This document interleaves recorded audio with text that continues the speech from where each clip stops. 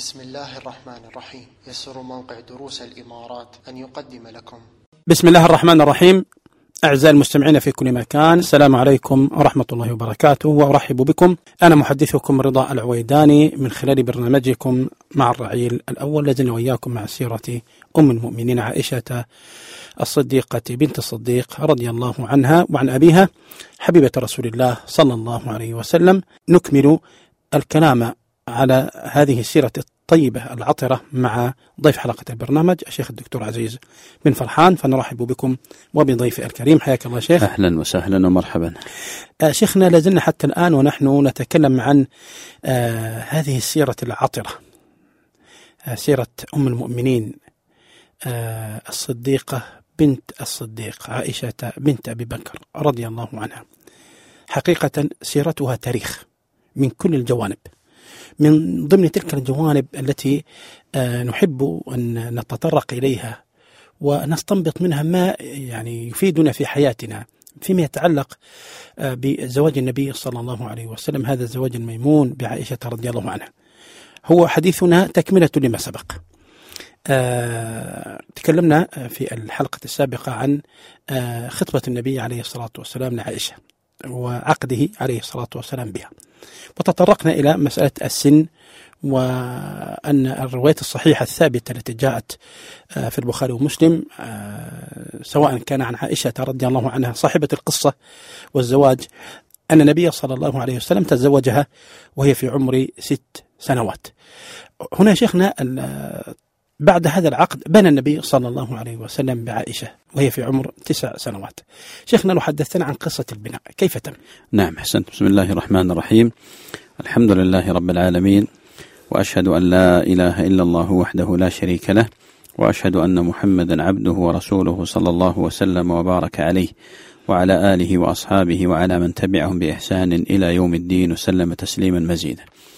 أما بعد، فسبق وأن ذكرنا بأن النبي عليه الصلاة والسلام بعد وفاة أم المؤمنين خديجة رضي الله عنها وأرضاها بدأ يبحث عن زوجة تؤنسه وتقوم على خدمته، وأيضا يحقق الأمر الطبيعي الذي جعله الله جل وعلا فطرة في الإنسان. فيعني بدأت ملامح الاقتران بعائشة رضي الله تعالى عنها وأرضاها مبكرا، بل إن الله جل وعلا أرى نبيه في المنام صورة عائشة وأنها زوجته. وحصل كما ذكرنا يعني فيما سبق الخطوات الأولى للاقتران، ابتداء بالخطبة ثم العقد عليها، وثم بعد ذلك بدأ البناء بها بعد الهجرة، لأن النبي عليه الصلاة والسلام عقد عليها قبل الهجرة ب2.5 أو ب3 سنوات. ثم لما هاجر إلى المدينة الهجرة العظيمة بقي 7 أشهر أو 8 أشهر، ثم بنى بعائشة رضي الله تعالى عنها وارضاها. تقول عائشة: نزلت مع أهلي في حي بن الحارث بن الخزرج، وأقامت طبعا عائشة هناك مع أمها ما يقارب 8 أشهر كما ذكرت. وكانت المدينة كما هو المعلوم عند العرب قديما أرض فيها وباء، الحمى نعم. تسكنها. لذلك النبي عليه الصلاة والسلام دعا الله أن يبعد عنها الحمى، فانتقلت إلى الجحفة، ولذلك تطهرت المدينة من الحمى. لما انتقل المهاجرون من مكة إلى المدينة تأثروا بمناخها واستوخموا، ومرض كثير منهم، حتى إن أبا بكر والد عائشة رضي الله عنها أصيب بالحمى هو وبلال ابن رباح. فكانت عائشة يعني تزوره وتعوده وتستخبر حاله، وكان أيضا بلال كذلك كانت تزوره وتستخبر عن حاله. فكان يقول كل امرئ، يقول أبو بكر رضي الله عنه وأرضاه إذا أخذته الحمى كان يقول كل امرئ مصبح في أهله والموت أدنى من شراك نعله. وحتى أن النبي عليه الصلاة والسلام كان يأتيه فيعود صاحبه. تقول عائشة رضي الله عنها: فجئت إلى رسول الله صلى الله عليه وسلم فأخبرته بحالة أبي بكر وأن الحمى أخذت منه ما أخذها، فكان النبي عليه الصلاة والسلام يدعو فيقول: اللهم حبب إلينا المدينة كحبنا مكة أو أشد، وصححها وبارك لنا في صاعها ومدها، وانقل حماها فاجعلها بالجحفة.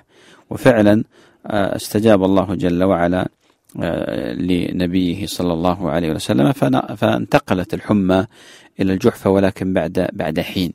عائشة رضي الله عنها أيضا أصابها ما أصاب والدها وما أصاب كثيرا من الصحابة حينما يعني تأثرت بهذا المناخ وبهذا الجو الذي لم تألفه من قبل فمرضت. فكان أبو بكر رضي الله عنه بعدما صح ويعني عافاه الله جل وعلا كان يأتيها ويقبلها ويقول: كيف أنت يا بنية؟ وكان المرض شديدا حتى كما ذكرنا فيما سبق بأن شعرها قد تمزق. تقول رضي الله تعالى عنها، تقول: قدمنا المدينة فوعكت شهرا فوفى شعري جميمة، بمعنى أن تساقط الشعر حتى صار قصيرا إلى الجمة. وثم بعد ذلك شافاها الله جل وعلا وعافاها مما أصابها، وبدأت تستعد للزواج. وكان النبي عليه الصلاة والسلام مشغولا في بداية الأمر، ثم حصل وأن بنى بها النبي عليه الصلاة والسلام بعدما قدم لها مهرا وهو 12 أوقية ونشا. النش هو نصف الأوقية كما يقولون. نعم. بعث بها النبي عليه الصلاة والسلام إلى عائشة، وهذا يدلنا على أن المهر حق للزوجة، وأن الرجل ينبغي بل يجب عليه أن يقدم المهر لزوجته. نعم.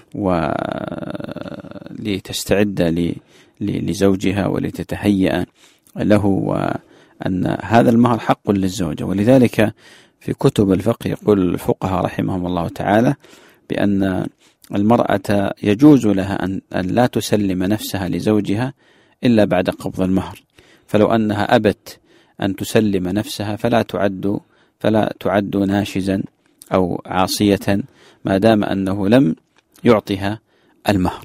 شيخنا، يعني هنا يقول الله سبحانه وتعالى: وآتوا النساء صدقاتهن نحلة. نعم. أي فريضة. شيخنا، مهر النبي عليه الصلاة والسلام لعائشة هذا أو مقدار هذا المهر كان 12 أوقية منشا، أي نصف أوقية كما ذكرت. نعم. يعني مهر قليل جدا. هذا يدلنا على ماذا؟ هو في الحقيقة يعني أولا المهر هذا مهر معتدل، يعني ليس بالغالي ولا بالرخيص، ليس يعني الشيء الهين الذي لا قيمة له ولا بالشيء المرتفع. هذا يدلنا على أن النبي عليه الصلاة والسلام كان القدوة في قضية دفع المهر، وأن الناس ينبغي أن لا يغالوا في صدق النساء ولا يبالغوا في المهور. نعم. لأنه وللأسف الشديد حصلت يعني في الأمة انحرافات خطيرة في مثل هذا الأمر، تسببت في هدم كثير من البيوت، بل تسببت في صدود كثير من الشباب عن الزواج ببنات بلادهم، وذلك بسبب غلاء المهور. وللأسف فيضطر أن يذهب إلى بنات غيرهم. نعم. ولذلك يخرج خارج الحدود ليأتي بامرأة ممكن أنه يستطيع دفع مهر لها على يعني قدر استطاعته وطاقته. وللأسف الشديد أنا أجزم بأنه ليس هناك بيت بعد بيت النبي عليه الصلاة والسلام أشرف ولا أفضل من بيت أبي بكر. صحيح. ومع ذلك رضي أبو بكر أن يزوج خاتم المرسلين ب12 أوقية ونصف الأوقية، يعني تقريبا يا شيخنا حدود 4000 درهم، يعني إذا حسبتها بهذه الصورة تقريبا. إيه نعم. لكن عموما عفوا يا شيخ، ممكن يقل عن 4000 درهم في ذاك العصر، في ذلك الوقت. يعني كم تساوي الآن؟ يعني مثلا 400,000 يمكن أن يقل ذلك، أو 40,000. لا دون ذلك، تقريبا 40,000. 40,000 نعم. تقريبا 40,000 إلى 50,000. وهذا هو المناسب، وهذا هو الذي في الحقيقة يعني ممكن أن يقال بأنه مناسب للزوجة من حيث يعني معرفة قيمة المرأة، لأن تعلم بأن فرق بين السفاح والنكاح ووجود مثل المهر، والمهر أيضا دعم للمرأة وتهيئة لها حتى تستعد لزوجها، وحتى يعلم الرجل أنه بذل مالا ليحصل على هذه المرأة، فليست هذه المرأة رخيصة فتبذل له بشكل مجاني كما يقولون.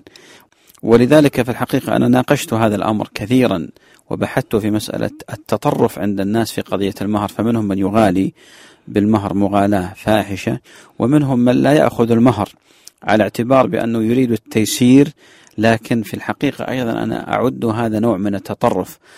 فبعض الناس يقول ادفع ريال أو ادفع درهم فقط وخذ زوجتك من باب التيسير، يشكر يعني على هذا. عفوا الشيخ، هو يقول ادفع ريال ونكتب رجال.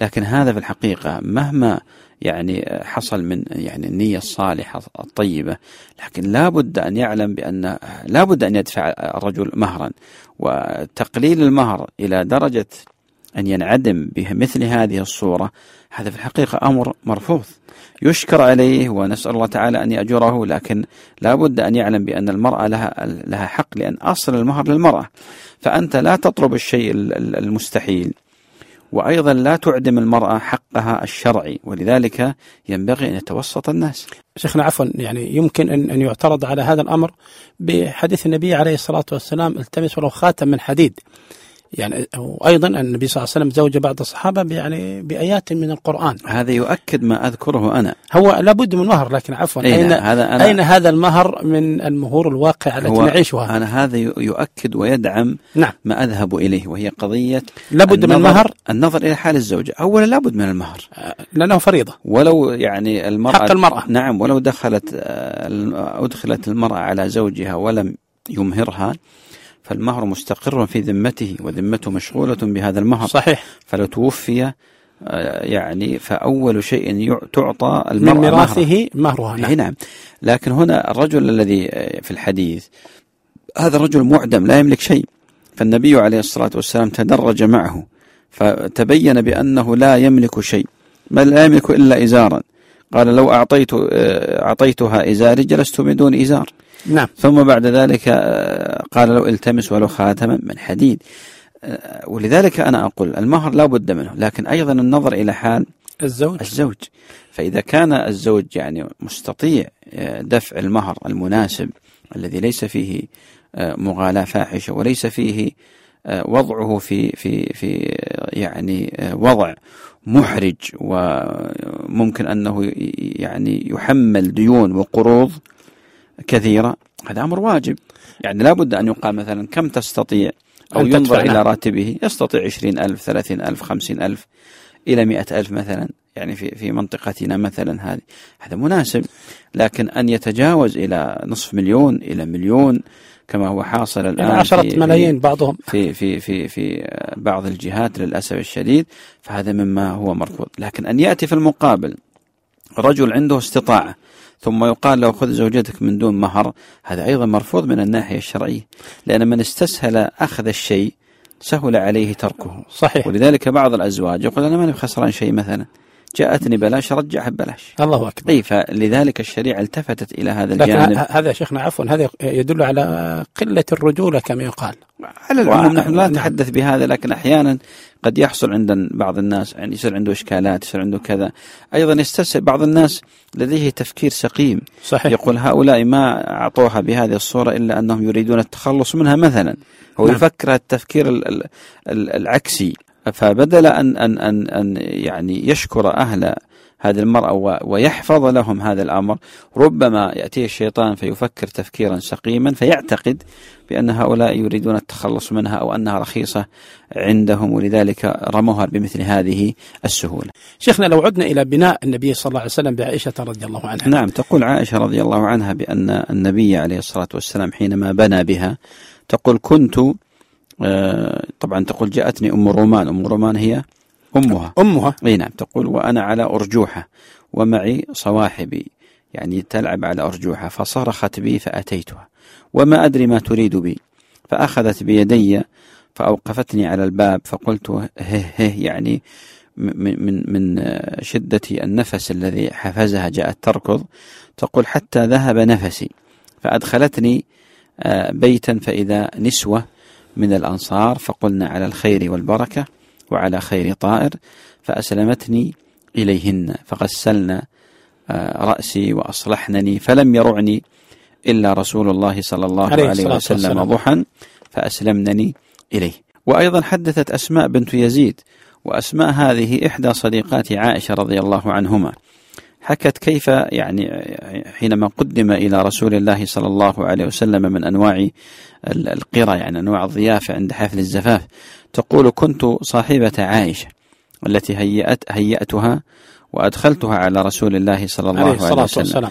قالت: فوالله ما وجدنا عنده قرى إلا قدحا من لبن. قالت: فشرب منه، ثم ناوله عائشة فاستحيت الجارية أن تشرب طبعا. الله أكبر. فقلنا: لا تردي يد رسول الله صلى الله عليه وسلم، خذي منه. فأخذته على حياء فشربت منه، ثم قال: ناولي صواحبك. فقلنا: لا نشتهي.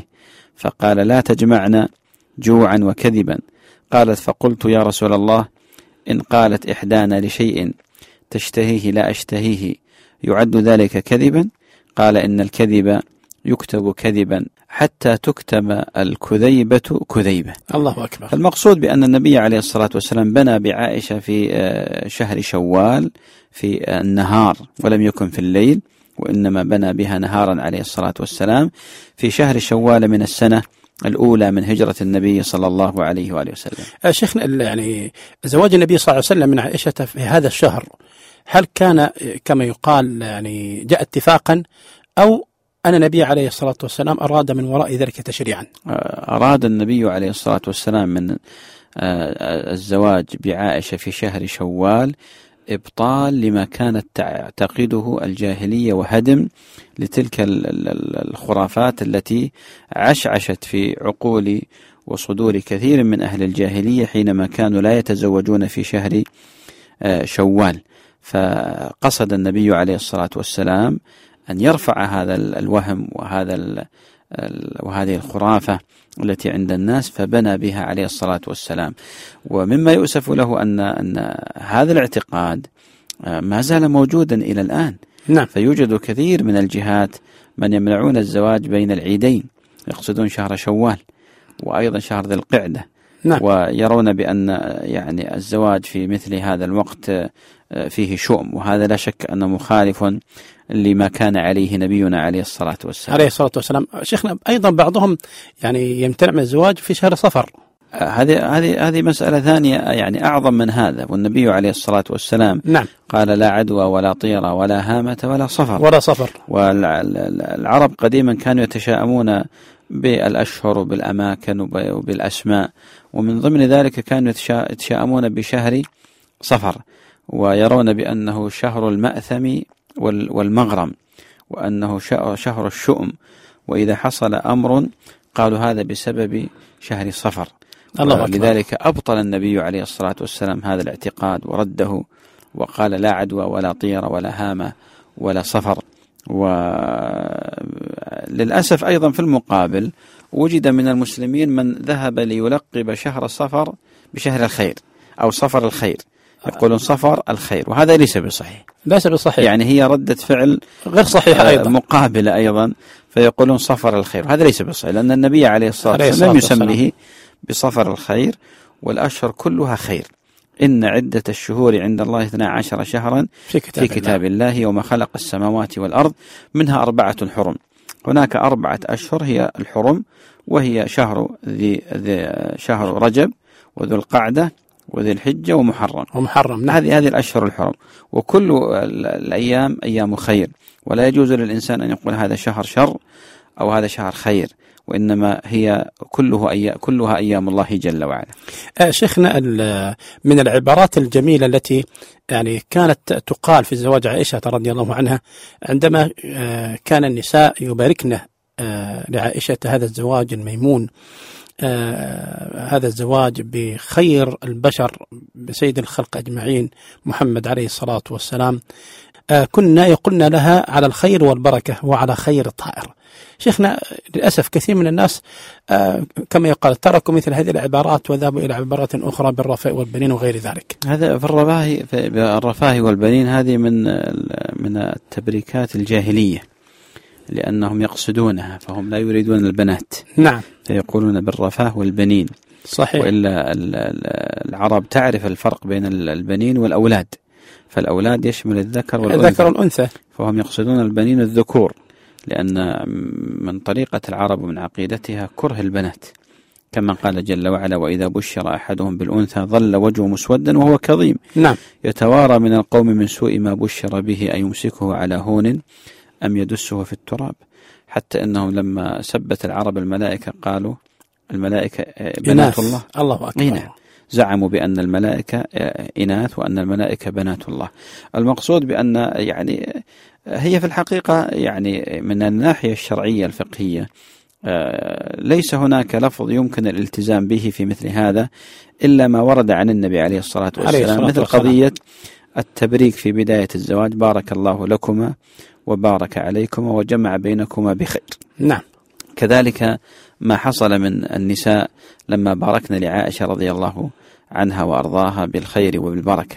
ولو زاد الناس بألفاظ يتعارفونها ليس فيها محظور شرعي كمبارك عليكم الزواج، جمع الله بينكما بخير، أو الله يجمع لكم بالخير، تمم الله عليكما بخير، الله يجعله زواج سعيد مثلا. بعض الناس يقول منك المال ومنها الأولاد، هذا شيء طيب أيضا.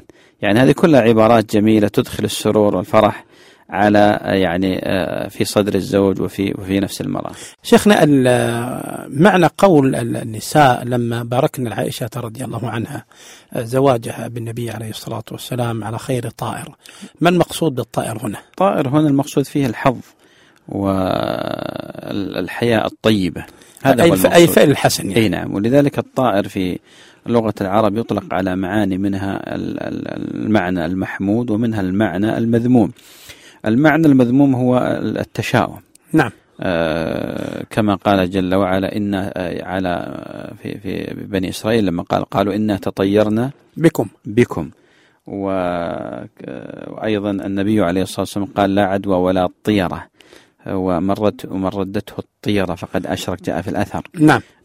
والمعنى الثاني الاستعمال المحمود، وهو الذي أقره النبي عليه الصلاة والسلام، وهو الحظ المقصود فيه والفعل الحسن. ولكن هذا الاستعمال يظهر والله تعالى أعلم أنه اختفى بعدما يعني أكد النبي عليه الصلاة والسلام على استعمال الألفاظ التي فيها الفعل وغير ذلك مما لا يشاكل أو يشابه يعني الشيء المذموم الذي اشتهر عن الناس، وهو الاستعمال الغالب.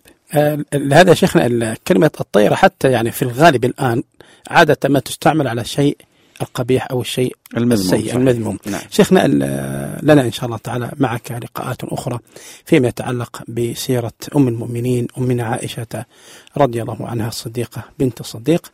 إخواني المستمعين، إلى أن نلقاكم نسأل الله سبحانه وتعالى أن ينفعنا وإياكم بما سمعنا، وتقبلوا تحيات ناصر صالح في الإخراج والمتابعة، وكان معكم رضا العويداني، والسلام عليكم ورحمة الله وبركاته.